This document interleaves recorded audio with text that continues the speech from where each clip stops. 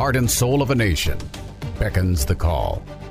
The voice of our forefathers heard in the distance. A house divided against itself cannot stand. To reclaim our honor, our soul. The challenges of a generation call out. Future generations hang in the balance. We choose liberty. This is the voice of a nation. Of a nation. Of a nation. Of a nation. And now, Malcolm. Ladies and gentlemen, welcome to Malcolm at 8, the voice of a nation. Malcolm is off today, so Steve LaTulip and I, Wally Garno, will be filling in for him. And we want to talk today about an article that I've got coming out. It's actually on the network today. It's called Censorship's Grip: How Global Influences Drive Media Control and Political Landscapes. And I want to address this a little differently than I did in the article. I want to look at it kind of from the globalists' perspective and talk a little bit about how the globalists, why they feel that they need to control narratives the way that they do. I don't agree with that. So as I do that, I hope you'll understand I'm playing devil's advocate. I'm giving you their argument, and I think probably as well as most of them can. And then I'll bring Steve on and we'll discuss it and contrast it and talk about why that is, or more likely is not, a good idea. And to understand it, it helps to be familiar with a Thomas Sowell book called A Conflict of Visions, where he talks about two visions, the constrained versus the unconstrained visions. And what Thomas Sowell says is you can either view people as imperfect and thus tempted to corruption, or you can view them as perfectible. If you view them as perfectible, then what you would want to do, obviously, is perfect them, and you'd have to structure your society in such a way as to make that possible.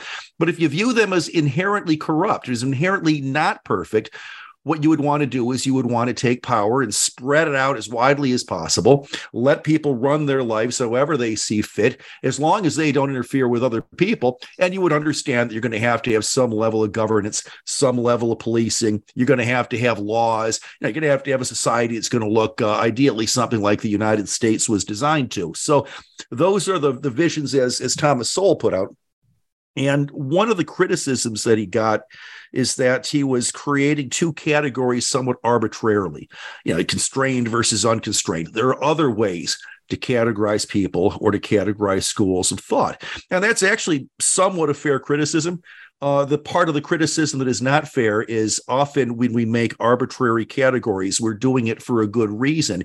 And we can learn things from those arbitrary categories, even if they are arbitrary and even if there are other ways that we could categorize things or look at the world. So maybe we're not getting everything about human nature from the constrained versus the unconstrained visions that Thomas Sowell wrote about, but there's still a lot of truth to that, and it's, I think, important to look at that. I think it's also important, though, to look at some of the other categorizations. So, for example, a lot of people on the political left believe in a moral and intellectual elite. And it's funny how there are so many people on the left, all of whom seem to believe there is a moral and intellectual elite.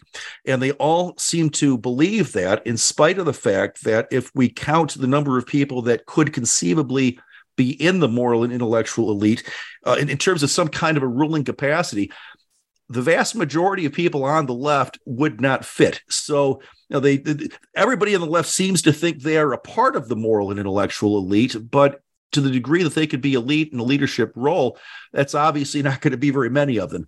But they do start out with this moral and intellectual elite and this belief that there are people that are smarter, wiser, just better than everybody else, and that the biggest problem in the world is they don't have enough power. They are naturally very apprehensive about systems in which other people have power. So, for example, if you create something that other people want and you're able to produce it and sell it, free markets, I make a better widget, you buy my widget instead of somebody else's, I get money. With that money comes power and privilege that I've earned by selling things that make other people's lives better. Well, they don't like systems like that, because in a system like that, Business people get rich selling goods and services other people want, and not college professors, politicians, not the people that they consider to be the moral and intellectual elite. Another interesting thing about the moral and intellectual elite is that they tend to start with how they want the world to be. And when they look at the world and the world doesn't look like the way they want it to be, instead of thinking, there's something wrong in my vision, maybe I'm not looking at the world accurately and I should change how I look at the world. No, they don't do that. They're the moral and intellectual elite. Why would they? Their ego is bigger than Trump's. No, what they do instead is they say, we need to change the world into the vision I have of it. So instead of changing the vision, they want to change the world, and they want to change everybody in it. That obviously is inherently tyrannical. Back in the day, none of us are old enough to have firsthand knowledge of this. But once upon a time, instead of using the phrase moral and intellectual elite, we would have used the phrase nobility. That we need the better of society, the noble lords and ladies, to control us. And that really is what they're doing, is they're saying, the biggest problem in the world is we moved away from serfdom. We have plenty of people. Matter of fact, they tend to think we have too many people. But they don't have enough control over the people. Instead of letting the people build the things the people want and having the people prosper, they say, for example, we have climate change and we're all going to die. The Earth's access is tilting because too much water has been pumped out of the groundwater supplies. That, by the way, is just in the news today. And therefore, we're going to run out of water or the ability to access it by the year 2050. And when they give us these pronouncements, the world is going to end. London will be underwater by 2020. There will be no ice on the Antarctica by the year 2015. Now, all of these pronouncements, they always find a way to use the word may. So it's not it will happen. It's it may happen. And we could ask ourselves, well, what is the may? What caveat are they giving themselves? For example, we have there are about 130 different climate models that scientists use. And they'll say, well, here's the average of what the models say, and here's the extreme models. And oh, by the way, here's the observations of what's actually been happening over the past 50 or 60 years that we've been using these models. And isn't that interesting? The ones that call for the least warming are the ones that seem to be the most accurate. And yet we're going to pick these crazy ones that we know are fake, and that's where the may comes from. Well, we may run out of water if the Earth gets a lot hotter than there's any reason to believe that it might. Well, if my aunt had balls, she might be my uncle. Once upon a time, I wouldn't have needed a may for that. I could have just said if my aunt had balls, she'd be my uncle. Well, now, apparently that's a controversial subject. But anyway, they have their vision of the world, and they want to force the world to conform to it. And this is based really on a lot of atheist thinking. It's based upon, I read a book called The God Delusion by, I can't think of the gentleman's name, Richard Dawkins. And in it, he said that people are nothing more than meat machines. We're computers. We don't think, but we're complex. We're very complicated. We're complex computers, and we're sufficiently complex that we think that we think. Now, never mind that the notion we can think that we think without thinking is absurd. He's serious. And his point is that all we have is software and data, that actual free thought is impossible. There's no scientific or naturalistic explanation for free thought, for independent thought, or for anything like that. So he says, I don't believe in God. I believe in God. Stephen Dawkins doesn't. He says, so obviously it doesn't exist. Sorry, I said Stephen Dawkins, Richard Dawkins. Stephen Hawkins is somebody else entirely. Anyway, so all we are in terms of our behavior is software and data. And if we could correct the software and input the correct data, we'd be very controllable. What does that mean? That means that they want to control every experience every human being ever has, because that is the software element. And they also want to control all of the information that everybody is ever exposed to, because that is the data element. So you control the software, you control the data, you control the person. That's the belief. And they believe this not because it's true, but because otherwise you have to call out to some kind of a supernatural power that I might call and you might call God. Well, they don't believe in God. So they, according to Stephen Dawkins, it's impossible for free thought to be real. So he believes we're controllable. That means that the purpose of information and experience is to provide the right framework for us to behave and make the right decisions as they believe we would make if we were as morally and intellectually superior as they are. Well, that's not based on truth. And it's important to understand that. The information they want us to have is based upon how it will make us react going forward, how we will react to that information, and how it will combine with the experiences that we have that they also seek to control. In other words, it's about control. It's not about fact. It's not about reason. It's not about understanding. It's not about science. It's not about any of that. It's simply about controlling the masses so that the moral and intellectual elite can rule the world.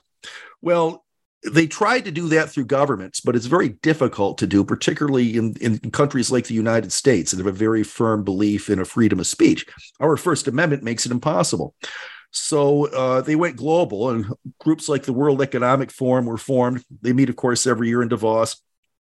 They've also put together a group called the World Federation of Advertisers.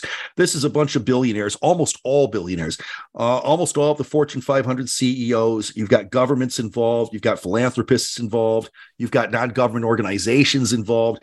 And they collectively control 90% of the world's advertising money. Now, that means that they can control who is allowed to advertise because they control where you can advertise. And it also means they control the media.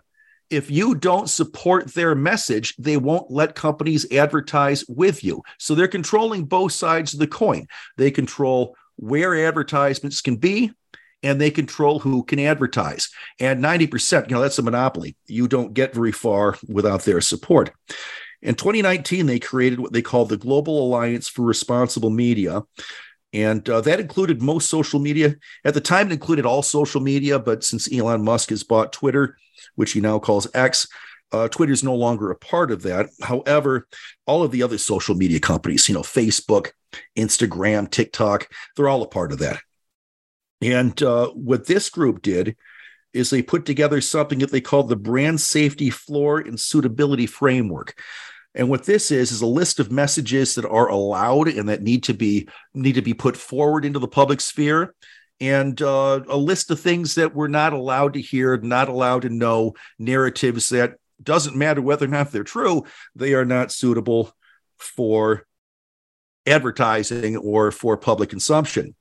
And again, this isn't based on what is true and what is not true. This is based upon the concept of human beings as robots, our brains as computers, and the notion that if we can just control every experience every human being ever has, and we can control all of the access to information everybody has, that we can, in effect, control people. So that's what they do. And we see Budweiser, we see NASCAR. We know what Budweiser did with Dylan Mulvaney. We also know NASCAR, Noah Gragson. All he did was like a meme from Under the Sea, The Little Mermaid, to the song Under the Sea. And it was the crab dancing, and it had George Floyd's face. And instead of Under the Sea, the song was Under the Knee. So, I get why somebody on the political left might think that is more offensive than funny. But all he did is like it. And now all of a sudden, NASCAR has taken his job away. He's been indefinitely suspended from being able to race, not based upon his ability to race, not even based upon anything that he said. All he did was click a like button on something that he thought was funny, and that the World Federation of Advertisers, the Global Alliance for Responsible Media, decided violates the Brand Safety Floor and Suitability Framework. So now he's done. He's unemployed. You will never hear his name again, except in negative ways from the media. Noah Gragson. We also know about Jason Aldean. We had the song "Try That in a Small Town" or "Do That in a Small Town," whatever it is. I'm not a country fan, so I heard it once out of curiosity, but not my thing. But now it's the number one song, not just in country music, but the number one song on the Billboard Top 100. So this song's just exploded in popularity. But that's only because the Brand Safety Floor and Suitability Framework hasn't gotten to Spotify yet. Believe me, in a couple of years, they simply won't allow that song to be played. It won't be that you won't be allowed to hear it. It's that you won't be able to find any place where it's played. It just simply will not be available. So that's where that's headed. And the driving forces for this are global. This isn't something happening just in the United States. This is happening in the Western world, period. It's happening in Europe. It's happening in America. Canada, obviously, is ahead of us. It's happening in Australia. We all remember the lockdowns there.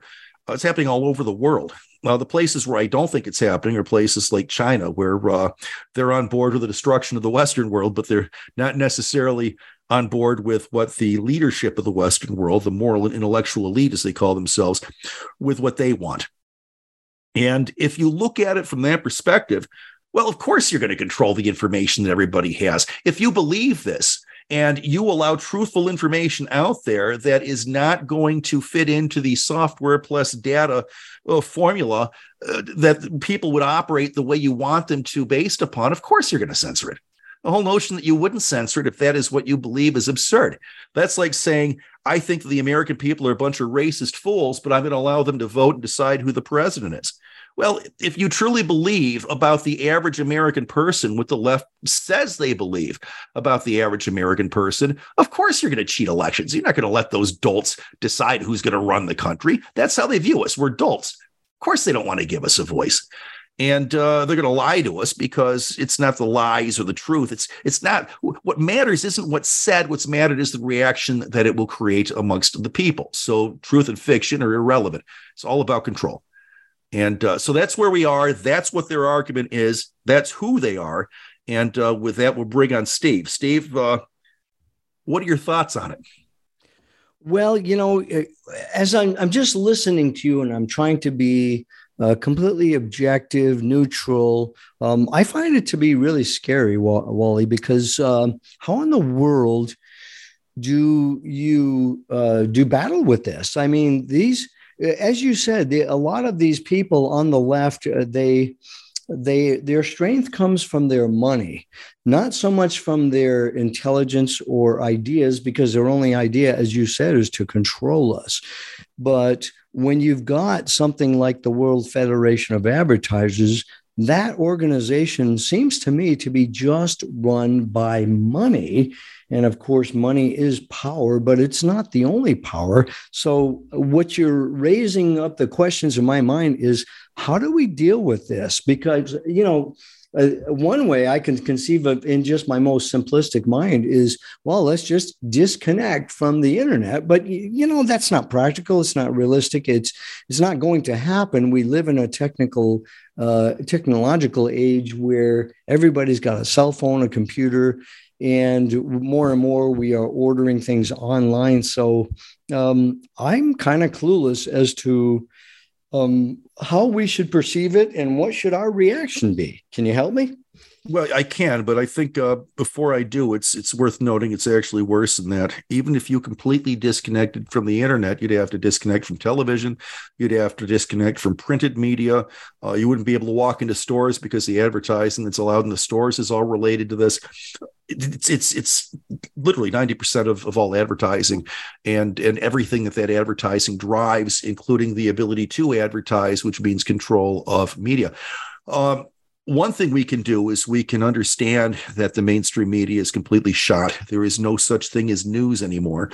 And people can look for sources like America Out Loud. And there are other, I don't want to say right-wing sources, because I don't think people should constrain themselves only to right-wing sources. Russell Brand isn't a part of this, and he's somebody I probably don't agree with very often. Bill Maher clearly is not a part of this. And again, the funny thing about Bill Maher is he seems to be spot on about how dumb the left is. And he's like, oh, but I'm going to vote for them anyway. Well, whatever you want to do, Bill, that doesn't make much sense, but whatever. But the point is, there are other sources of information that people can go to that maybe they're right, maybe they're wrong, but at least they have the intent of being honest. No, I tell people, for example, I say, my Rush Limbaugh used to say he is first and foremost an entertainer, not an informer, and that you should always listen to what he said in that light. I take the opposite perspective. I would rather be right. I'd rather be right. I hope to be entertaining, but I'd rather be boring and right. I don't want to give people bad information, even if doing so, makes me rich and famous. I'm not willing to sell out my integrity like that. So I think it's important that people have voices and listen to voices that at least have the intent to telling the truth. And I think the other way that you can address this, and it's somewhat ironic, it would take government. The government can't say who can advertise. They can't force somebody to allow somebody to advertise, but they can damn well say who can't. And I think you could use the power of that. You could declare, for example, the World Federation of Advertisers to be an illegal monopoly. And you could say any organization that is affiliated with the World Federation of Advertisers is barred from advertising anything, anywhere within the realm of the United States. Yeah. Hey, Wallace, you make me think of this. When we're trying to beat a great big system, from what I've heard from other people, and one that comes to mind is a very controversial figure, Robert Malone. I was in the car with him driving from a conference. We were both going to the airport, and we got into a pretty deep conversation on this, like how in the world do we unplug ourselves from everything that is happening? And I've heard this from a lot of different people saying, well, what we need to do is get into our small clans anymore and become more autonomous, kind of like we have in certain religious groups that are totally independent of society in general. Is that a solution, do you think? Because as you said, you got to live in the woods and completely be isolated to really separate yourself from the information warfare that we are subjected to every day. Well, I guess I would answer that by comparing it to the Lord of the Rings trilogy, where you can take the perspective that I'm going to hole up in Gondor and hopefully be the last bastion of humanity to survive, or you can take the perspective that we need to defeat Mordor. You can hole up with friends, relatives, your church, and other trusted groups, and try to separate yourself from all of the evil around us. And from a micro level, that'll work for a while, but that evil's still there. And as they start to crop out other enclaves like that, they're eventually going to move along to yours. My wife's from Poland. Sometimes she says, well, if things got bad enough, we could always go to Poland. Well, if the United States falls and Europe has fallen, how long is it going to take before Poland falls? These people, they want the whole world. They would invade Poland in a heartbeat if that was all it took for them to have complete, utter control. And they have to have total control. If we're allowed to talk, people may listen to us. So they have to take away any opportunity for us to talk whatsoever. They have to do it. They have to be totalitarian. They have to be global. Well, okay. Now, you said that the real issue here with the World Federation of Advertisers is to control the minds of people. And they certainly are in a position to try and do it with the global network. But how effective do you think they are? I mean, are people just playing the game? Or do you think they're really being swayed and influenced, or is there any mental pushback? In other words, do you think they're going to be successful at controlling us? No, of course not. I don't believe that we are more than, or that we are no more than meat machines. I don't believe that our minds are computer code. I don't agree with any of that. I think that we're more than that. I think that the essence of life, the spirit, is not a computer at all.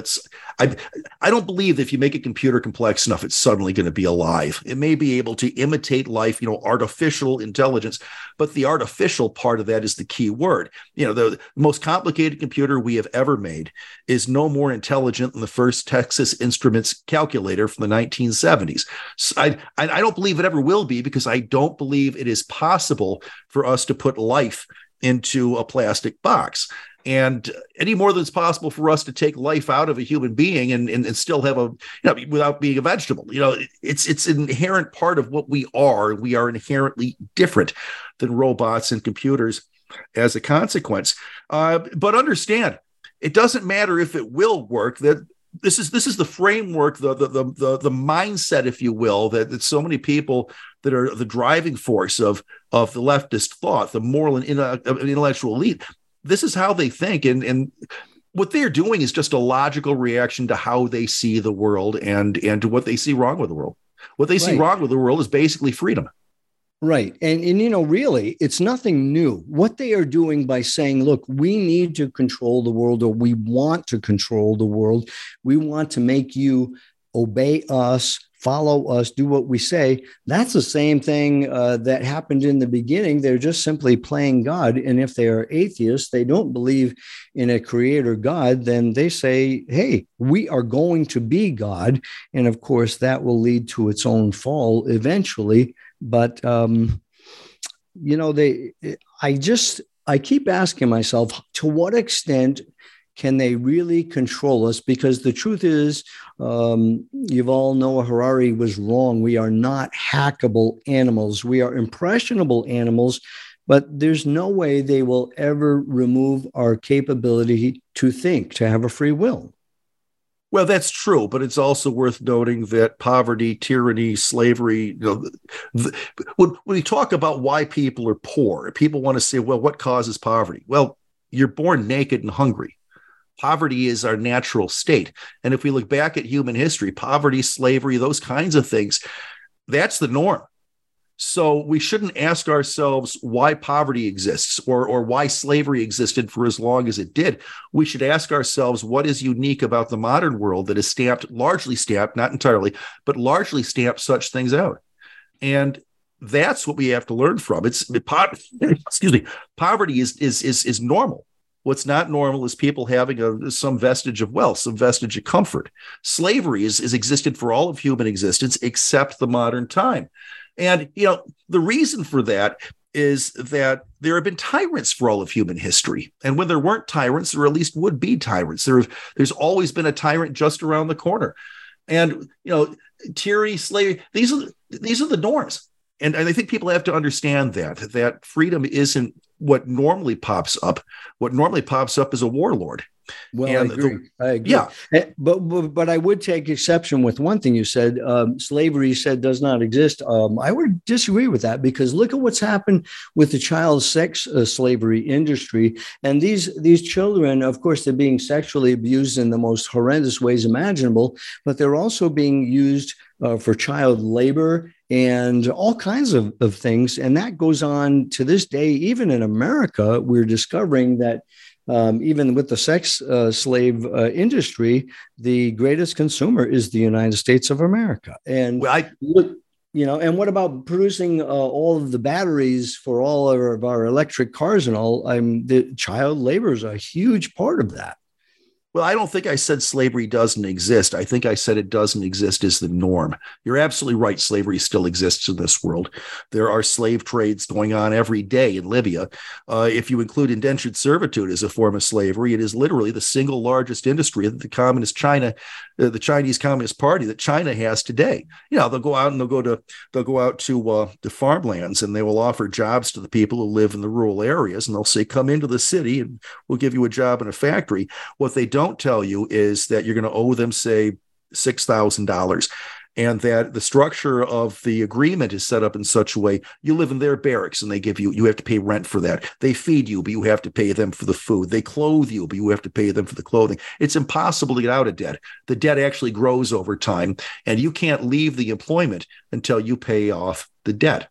So, right. And we saw that with the Industrial Revolution. I mean, in Europe, in America, these factory workers were absolutely owned by the companies that ruled them.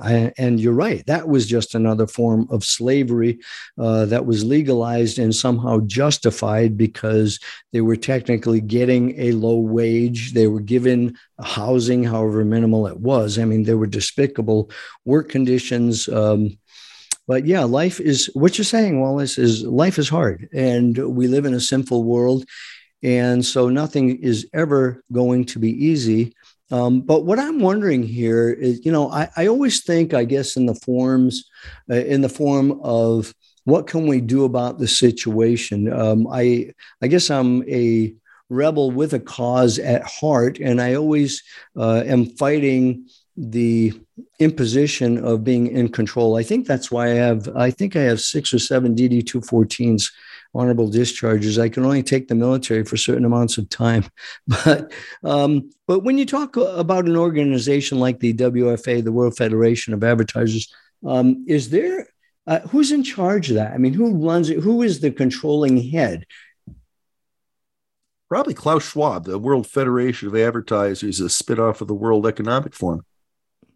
Okay. How do you think Alex Schwab is going to influence this organization as he becomes more prominent?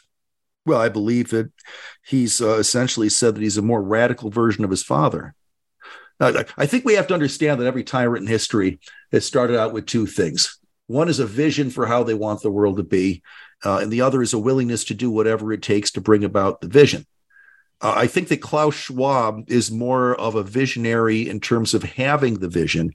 I think his son is more of a visionary in terms of doing whatever it takes to achieve the vision. And understand that vision is for a 90% reduction in the human population. So this is a very genocidal vision.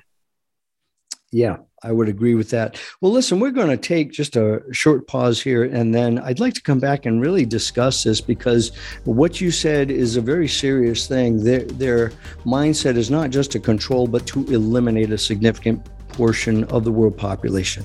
We'll be right back. The silent majority has spoken. We say, let the silent voices be heard. You can be the voice of change. Contact our producer at liberty@americaoutloud.com. liberty@americaoutloud.com. The pandemic may be over for some, but millions of Americans are needlessly suffering from the long-term effects of toxic spike protein from COVID-19 and the vaccines. Fortunately, Dr. Peter McCullough and his team at the Wellness Company designed their spike support formula with the miracle enzyme nattokinase, scientifically studied to dissolve spike protein so you can feel your very best. Go to OutLoudCare.com today and use code OUTLOUD for 25% off your first order. For 25 years, Global Healing has proudly produced the highest quality supplements and cleansing programs that are rooted in nature and backed by science. Get 15% off all of our products using code OUTLOUD. Global Healing, giving you the power to take control of your health naturally. Trouble getting to sleep and staying asleep is infuriating. Your mind races, you toss and turn. Nutrition company Healthy Cell created REM sleep to help you quickly fall asleep, stay asleep, and sleep deep. Unlike other supplements that don't work, REM sleep is not a pill. It's a gel you swallow with ultra-absorption of science-backed ingredients supporting all 4 stages of sleep. Go to healthycell.com and use code OUTLOUD for 25% off your first order. Risk-free. Love it or your money back. Guaranteed. Healthycell.com. Code OUTLOUD.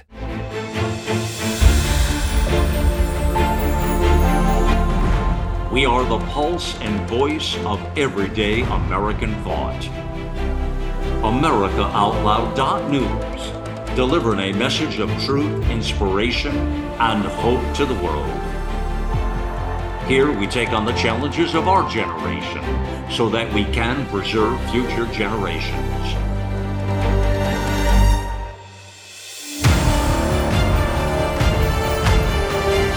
Join us in the fight for liberty and justice for all.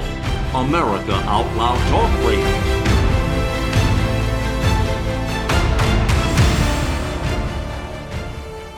We wouldn't go a day without washing our hands, brushing our teeth, and washing our nose. Whoa, wait, we wash our nose? Yes, the number one place where bacteria, viruses, and pollen enter the body is through the nose. So the average person breathes over 23,000 times a day. That's 23,000 opportunities for bacteria, viruses, and irritants to get into your nose and make you sick. For an extra layer of protection, wash your nose with Xlear. That is Xlear, Xlear. Xlear's drug-free nasal spray features xylitol, an ingredient proven to block adhesion of many nasty bacteria and viruses and effectively clean, not just rinse like a saline, but wash your nose. Xlear nasal spray quickly alleviates congestion, opens your airway, and ensures your body's natural defenses are strong. Read the research studies for yourself at Xlear.com. That's Xlear.com. Protect yourself from the pathogens and junk you breathe. Pick up a bottle for you and your family today.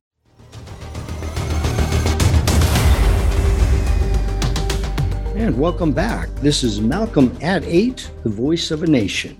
This program airs at 8 a.m. or 8 p.m. Eastern Time, and then has an encore at 8 a.m. the following day.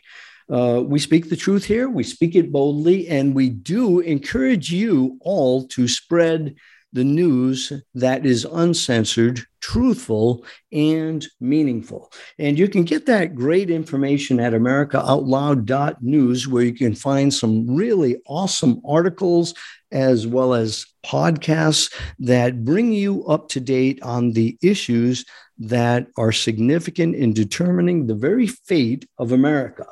And I would encourage you also to go to americaoutloud.shop for the latest in health and product innovations, and do use the Out Loud code for special discounts for the America Out Loud family. And we are so glad you are a part of the family.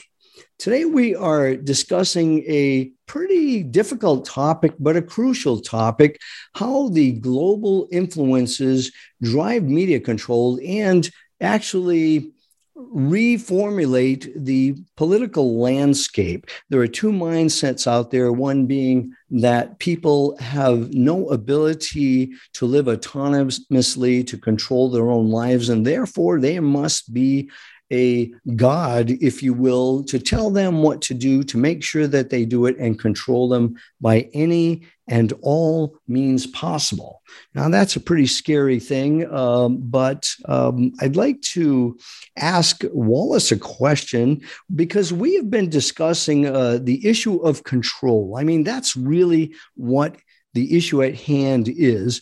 And Wallace, you just mentioned that the World Economic Forum has a very aggressive, zealous goal of, as you said, reducing the world population by 90%. Could you please define reduce the population? I mean, how is this going to happen, or how do they envision doing this?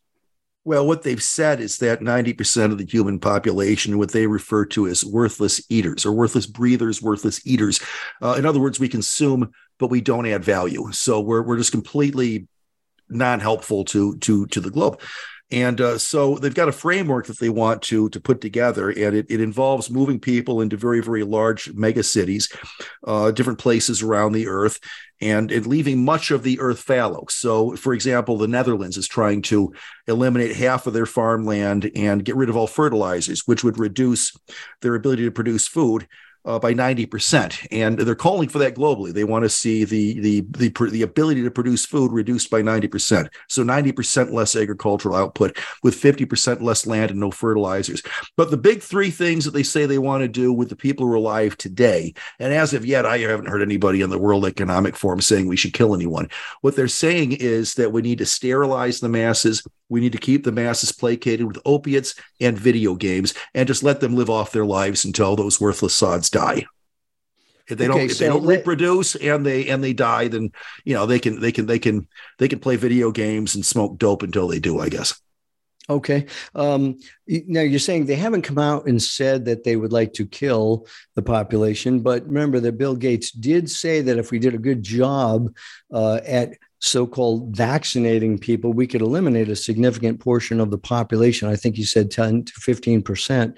But what you're talking about right now is starvation. Now, isn't starvation a slow death? I mean, if they're going to make the land go fallow, they're not going to produce food, then people are going to starve. Isn't that kind of cruel? I mean, do you think that they really have that intent in their hearts? Well, if we look at what Stalin did in Ukraine when he decided to end private farming in Ukraine, what he did is he would surround sections of Ukraine with elements of his army. This was done in the 30s, and he would pull out all the food, and he would not allow the people to leave. And as they produced more food, Ukraine being the breadbasket of Europe, he would pull out the food and not let them have any of it. And as they starved to death, he would simply replace them with Russian nationals.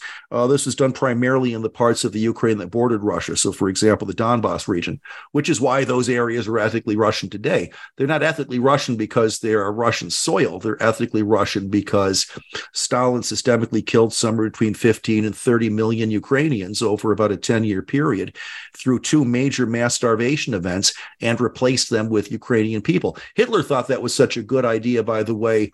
Had he won the war, his plan was to do the same thing with Poland. take out all the Polish people who are Slavic and make them work the land, but don't feed them. And as they starve to death, replace them with Germans. We look at what Mao did. Mao used mass starvation to placate the Chinese people, to bring about the communist revolution. And so any time in modern history, we always think about like the concentration camps as how to kill people, but Hitler felt he was doing it at that point with a major time constraint. Throughout modern history, with large numbers of people, where some tyrant who thought he knew better than everybody else wanted to kill large numbers of people, they've always used mass starvation events. Right. And it's not just mass starvation. I mean, energy in has to equal energy out to maintain homeostasis in the human body. But what they also did is they worked people to death, literally. And so working people to death is a form of killing. Starvation is a form of killing. So, and what are they doing right now? I mean, you're talking about sterilization too. Yeah, that's a great plan. I mean, that's what Planned Parenthood is all about. So that would work. But look at what they're doing even with these messenger RNA shots. These people are being given no choices. They are being injected with what I envision as being a vehicle to carry a weapon, and the warhead is whatever it is they're injecting, be it an HIV sequence, the spike proteins, and so forth, which are sterilizing our kids. We have yet to see the outcome of that, but the fallout is already appearing. The fertility rate is decreasing greatly throughout the world among the vaccinated, those who actually took the COVID shots.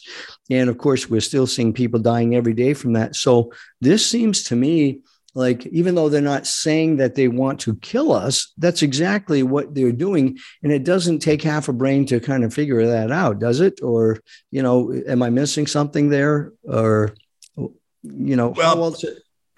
You're seeing a hell of a You're seeing a hell of a coincidence in that they want to reduce the world population by 90%, and they want to reduce the world's agricultural output by 90%. Anybody who looks at that with a sane mind is going to say, well, I guess they only want to feed 10% of us.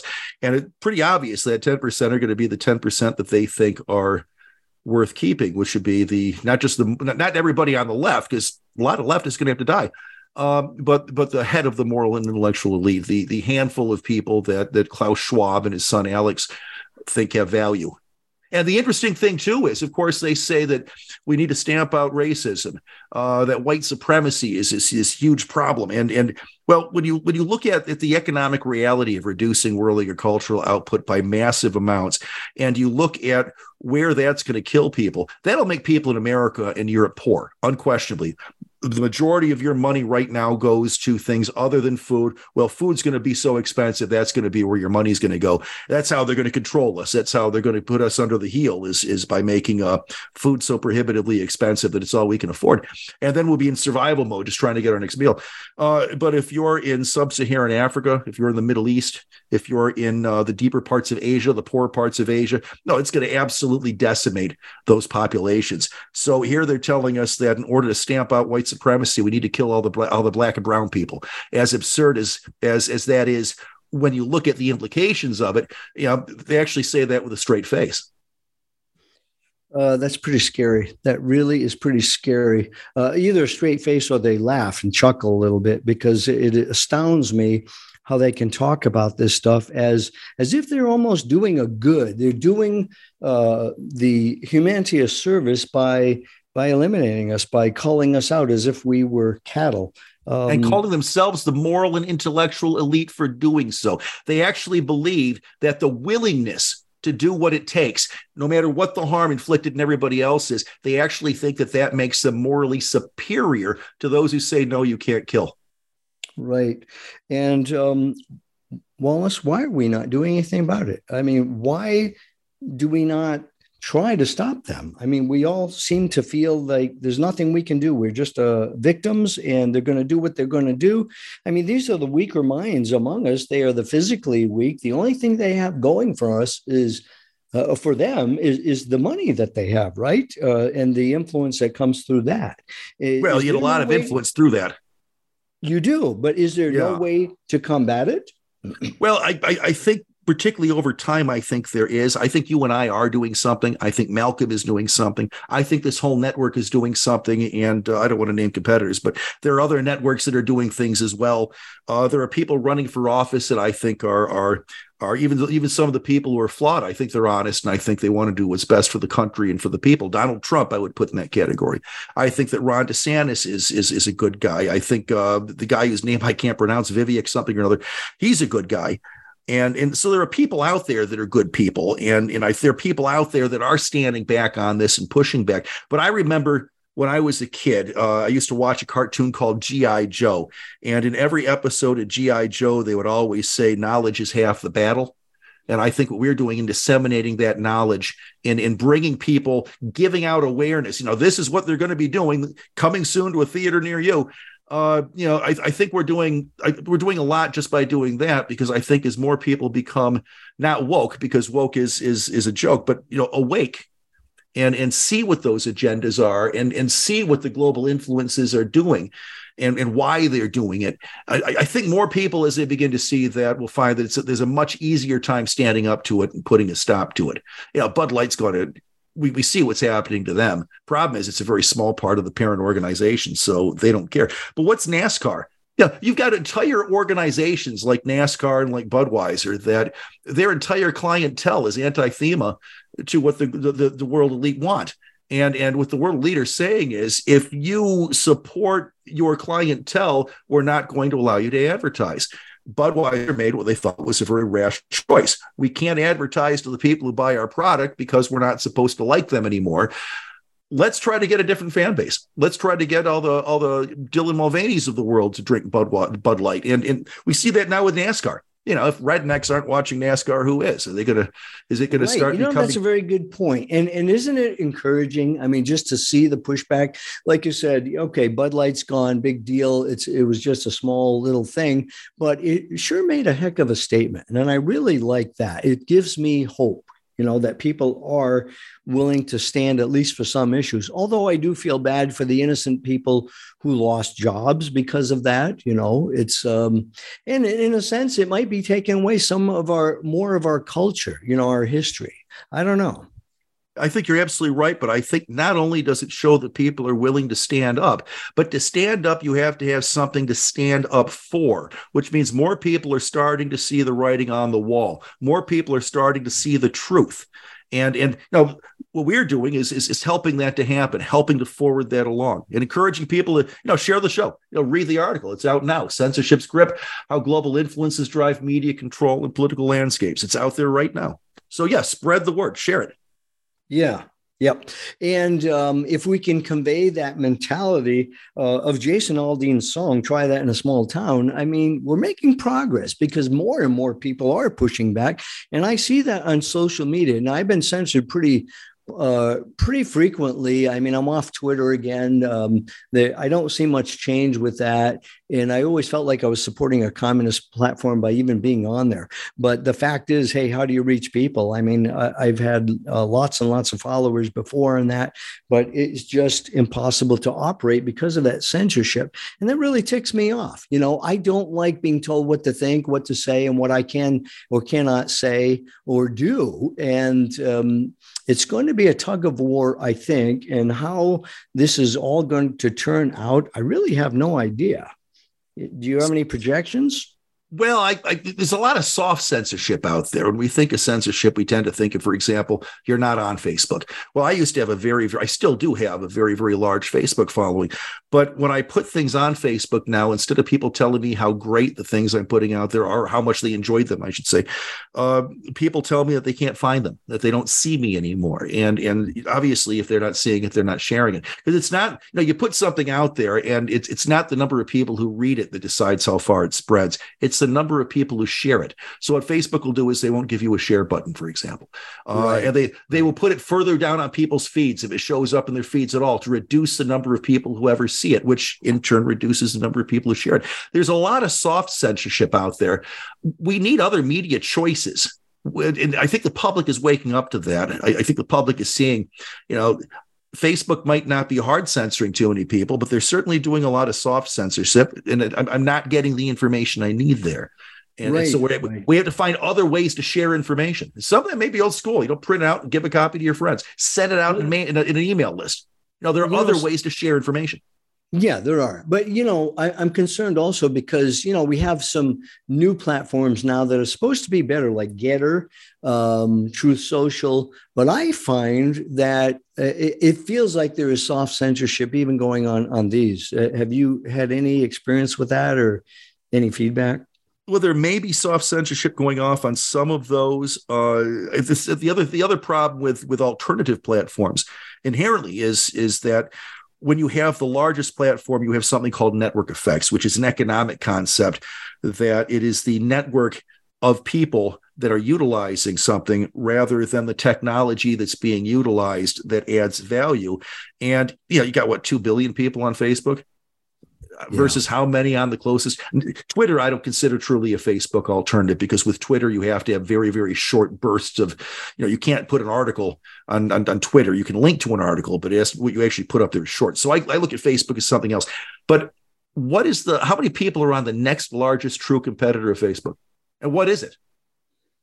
There isn't one, because there's no other organization that has the eyeballs on it. Nobody can compete with 2 billion people. So Facebook could be absolute garbage, but as long as that's where the people are, you can't really compete effectively against it. So it's all network effects. We need alternatives that somehow we have to get that critical mass where we get the network effects on our side, and something else can replace Facebook, just as Facebook replaced MySpace. Yeah. Well, I'll be curious to see how it happens. And I'm also curious to see how things will unfold, because as you're talking about the global influences in media control, we have an election coming up here very soon. And I think that they're going to drive really hard to control the next election. And probably what concerns me is it's going to be in ways that we have maybe not even conceived of yet. Do you have any ideas of anything that might be planned that we are not privy to yet? That's a good question. I think the focus is still on things like ballot harvesting and things along those lines. I mean, what we have to understand is just one example in Michigan, when they sent out the mail-in ballots, and they mailed them to everybody, whether you asked for them or not in 2020, when they sent those out, there were 2 envelopes. You had the outer envelope, which is what the post office uses, and then the inner envelope that is all of your personal information. And the ballot is inside of the inner envelope. Once you take that ballot outside of the inner envelope, there is no way to tie it back to the inner envelope that it came from. So you can verify whether or not inner envelopes are valid. You cannot verify whether or not the actual ballots are valid. And what Sidney Powell was able to do was she claimed to have enough information to show that several 100,000 ballots in Cobo Hall that cast in Cobo Hall were fraudulent. And the judge asked her, he said, well, in order for me to throw out ballots, you have to tell me which ones to throw out. And, you told me about the inner envelope issue. If I were to take all the ballots from Cobo Hall right now and pour them on the floor in front of your feet, would you be able to pull out the invalid ones? And she said, well, some of them may be photocopied or, have problems that we would be able to find. They're not folded, whatever the case may be. Some of them we may be able to pull out and say, obviously, this one's fraudulent, but not enough to change the results. And he said, well, I can't assume that all the fraudulent ballots, even if you can prove there are a ton of them, I can't prove they're all for Joe Biden. So if I can't pull out, that's it, of course. But what people have to understand is that dilemma is baked into the system itself. Yes, they created the system the way they did specifically to make it illegal to do anything about it. Sure. And that's the way Oregon was. I moved from there a little over a year ago. And yes, that's the way it always was ever since I was there. I mean, people don't even talk about Oregon and ballot harvesting or anything, because we know that the fraud in states like Oregon is so overwhelming that I don't think people even attempt to try to do anything about it, because it's a completely rigged system. And somehow that has to change. So we're up against a lot with this media control. Well, when we say Oregon and Michigan, I picked Michigan because I live here, not because I think it's unique. This is happening all over the country. California was the state that invented ballot harvesting, and they were able to sweep Orange County. You could roll a bowling ball down the middle of Orange County, and you get to the other side of the valley before it ever found a Democrat. And yet, with ballot harvesting, they were able to get Democrats to sweep the House in Orange Valley. So, anybody with obviously something's not right here. Yeah, and obviously something needs to change. The big question is, how do we do it? And I'm really proud to see a lot of people are working on that because we know that the global influences are strong. We know the CCP is doing an awful lot. And remember, all these Chinese nationals coming in, I wonder how many of those are going to be at work influencing the election. I'm sure it's going to take place, and we've got to find a way to oppose it if we are ever going to have a free election. Yeah, my message to people is, every time that you hear that 2020 was or that 2024 will be a legitimate election, just remember that the reason you're supposed to believe that is because the same people who told you about Russian influence in 2016, and all of these lies about COVID, the vaccines will stop spreading, all the lies are coming from the same people, and those are the people that are talking about how great our elections are. So keep that in mind. If the people that are telling you that our elections are perfectly fine are the very people that we know we're lying about everything else. Right. They're hoping to just stay us a little bit longer. I mean, we've bought into all their lies before. Why should anything change? That's the question. Will anything change? Are people finally waking up? Because we have been constrained. There's no doubt about that. And we need to become unconstrained and start thinking for ourselves. And I'm just hoping it will happen. Well, the other thing which is really, really scary about this is, I think this is the biggest selling point the left has today, because it certainly isn't their platform. If you actually read the DNC platform, very few people would support that. And I encourage people, read the DNC platform. It will make you a Republican. But they do offer one thing that I think is very appealing.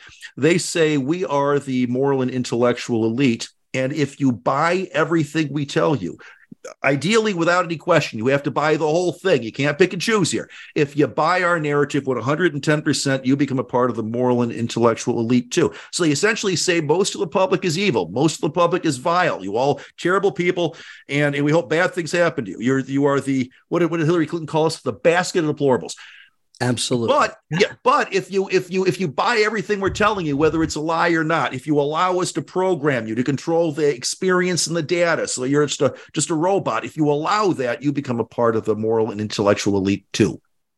Well, that is absolutely the key right there. We have to proactively choose to use our brains that God has given us to think, to not comply, to not be programmable idiots, to not be gullible, because we have some tough decisions coming before us in the present time and in the coming days toward that election. And what we decide to do and not to do is going to determine the very fate of America. We must oppose the global influences that always try to control us. And so do your best. It is time to get involved and to get loud, America.